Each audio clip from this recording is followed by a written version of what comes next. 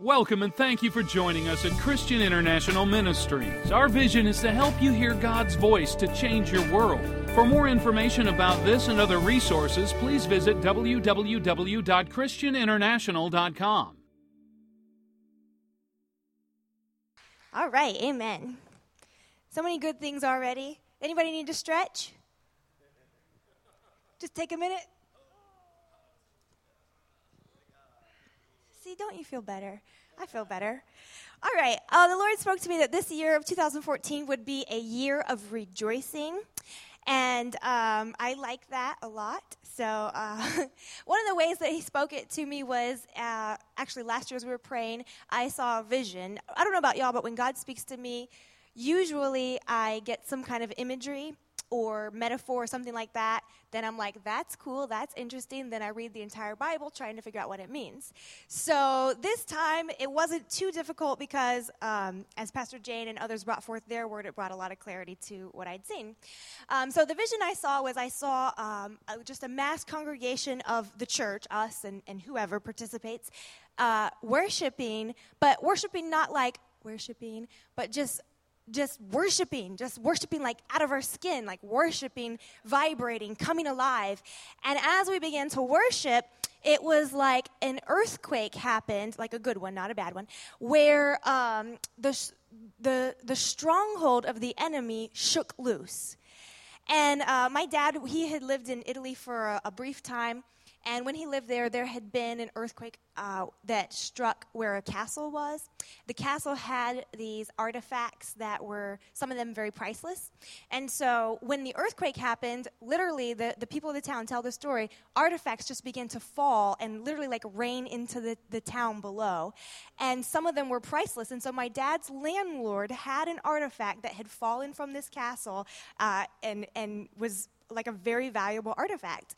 And so what I saw was something kind of like that there had been things that were the camp of the enemy, and as we began to worship, it began to shake and break loose, and the things that had been stolen and robbed, the things of value that had been locked up, shook loose and rained down on God's people. And so that was kind of the vision I had, and then Pastor Jane and others brought forth the word about quantum leaping, and that the quantum leap, so the particles, they get so excited that they leap. So I love that. So I think we're going to rejoice and we're going to leap because we rejoiced. So about rejoicing, Philippians 4:4 commands us, rejoice in the Lord always. I will say it again, rejoice.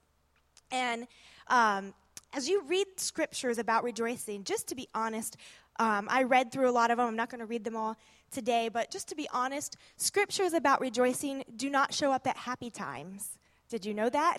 They never show up at happy times. I'll give you an overview. Job chapter 33, Job rejoices that he was spared eternal wrath.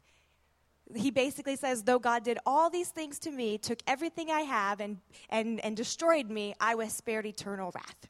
So good for Job. He rejoiced. Acts chapter 5, the apostles rejoiced that we are worthy to suffer. 2 Chronicles chapter 20, we rejoice over our enemies. You have to have enemies to rejoice over them. Proverbs, all of Proverbs is full of scriptures on rejoicing. It has to do with rejoicing that God protects us or provides shelter in the midst of a disastrous situation. And Psalm, full of rejoicing, the psalmist said to himself to rejoice and stirred himself up. And it always is often, at least in context of, in spite of. Though this, I will rejoice. And so I began to see a very clear pattern.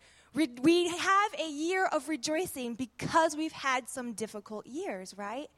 Now, we may rejoice because though all what happened, we're still here. So that's a good start, right? However, I believe we're going to rejoice for more than that. I don't believe we're going to just say we were spared like Job, so we rejoice. Because there's another thing that happens. You rejoice when you look back and the victory is won and the battle is over. And so I believe the Lord is saying 2014 is a year of rejoicing because the battle we've been in for the past maybe 7 years is won and is over, and we receive the spoils of war. So rejoice means to feel or experience joy, to become cheerful, to gladden. It means to exuberate, jubilate, triumph or glory in. And then two contemporary definitions mean to be on cloud nine or to walk on air. So rejoicing, this word rejoicing, there's a word inside it, joy, right? And don't you think joy is, walking on air sounds to me like easy. Things are easy, right? And it's not that maybe everything is easy, but when we rejoice, when we have joy, we press the easy button and walk on air.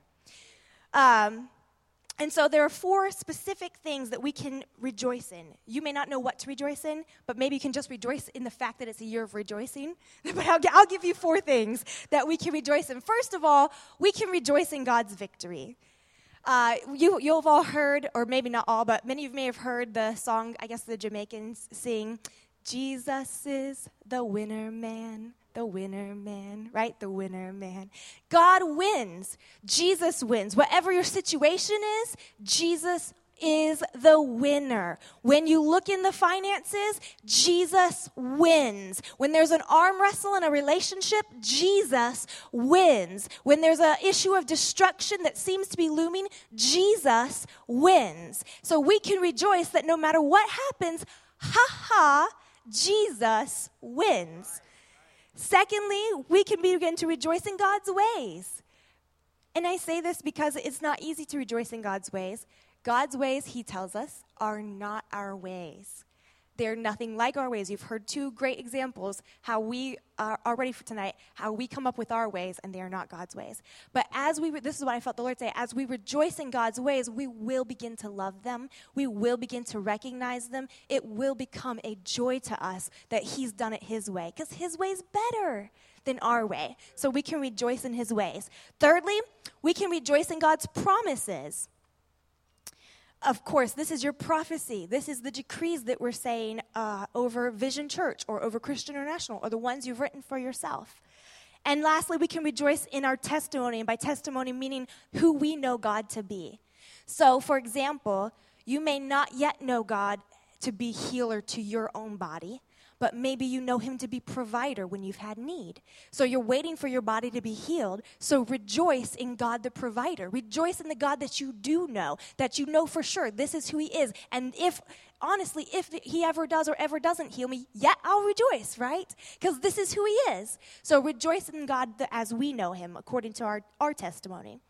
So I had a dream, and I guess we're all going to talk about disappointment a little bit. I've been on a challenge. With our whole gym, we've been on this challenge where for 6 weeks, we don't eat any sugar, any grain, any dairy, no pastries, no coffee in the morning. It's so sad. I'm so sad. It's really healthy, but it's really wonderful. And I'm just in tears, rejoicing. Okay, no. So you guys would laugh if you knew how apparently addicted to sugar I am, because we're on day 24, 23, I don't know. We're into it, okay? And I haven't had a lick of sugar other than a couple pieces of fruit throughout the time in over 20 days. Every single night, I dream about cinnamon rolls and Oreos and ice cream sundaes. I just dream about junk food all night, every single night. So one night in particular, I was dreaming, we don't even have gum. Not even sugar-free gum. So one night I was dreaming that I forgot, and I was going to go prophesy, and I took a piece of gum.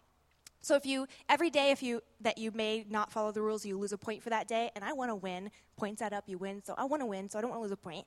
So in my dream, I had a piece of gum, so I was going to lose a point for that day. Well, it was early in the day, so you just have 1 point to lose. So in my dream, I was like, well, I've already lost the point. So I ate every pastry in all of Santa Rosa Beach in my dream, because I was like, I already lost the point. I ate every single pastry. And then in my dream, I was like, it's too hard. I can never do this. And I decided in the dream, they were all like, it's okay. They're there. You just lost 1 point.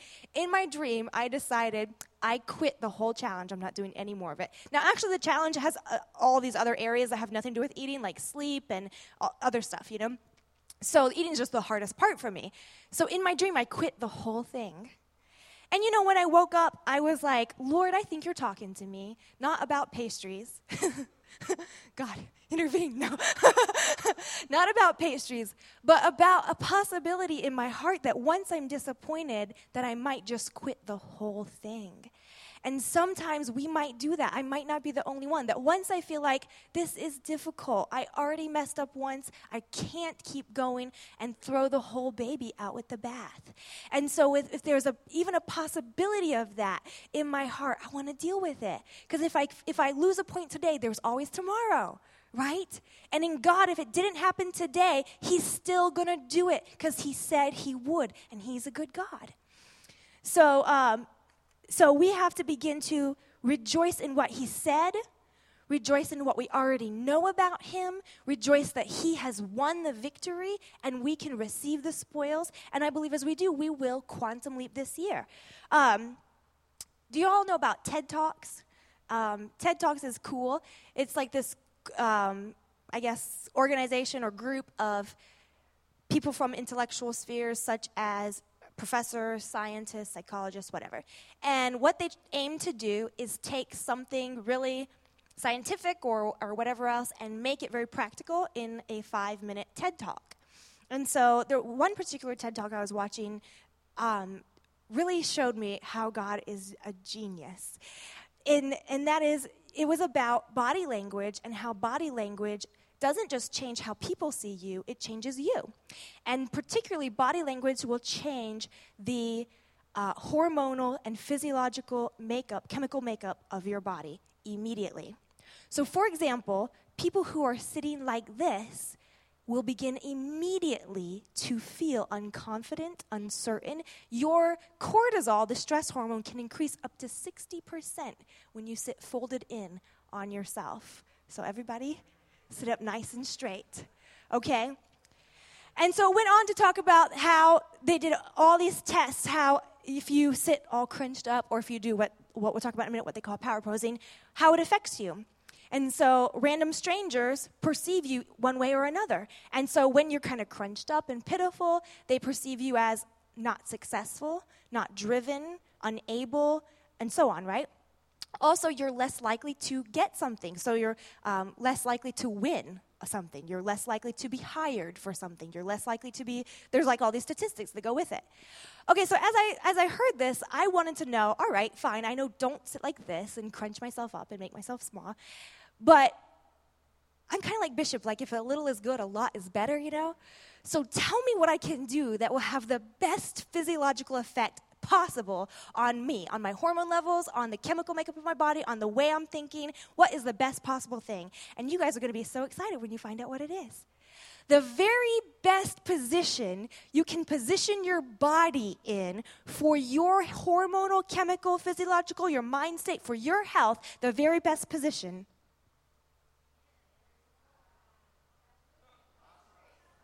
Isn't that awesome? And the funny thing is, we naturally do this. Super Bowl winning touchdown. Or I shouldn't have said Super Bowl, sorry. I should have picked something else, right? What a depressing night that was for some. Not me, but for some. But, okay, so instinctively, when you feel pretty confident and you're already winning, don't you get excited and do something really big and great? But oddly enough, what does the Bible say? Lift up your hands in the sanctuary, right? When you lift your hands, 2 minutes of lifting your hands over your head will decrease your cortisol by 25%, up to 25%. Can you believe that? 120 seconds. Come on, cortisol is the belly fat hormone. Come on, lift your hands. Lift your hands. You know what? After 2 minutes, you are 60% more likely to take a risk. You need faith? Worship God. Imagine that. Yes, good. All right, give the Lord a hand. So God knew what he was doing when he said rejoice. So I believe we're not only going to rejoice because it got to be a better year. I believe we're going to rejoice and make it a better year because the power of God is upon us. And he made our bodies and he made our spirits to have the authority to go forth and do what he said for us to do this year. So You like that, don't you?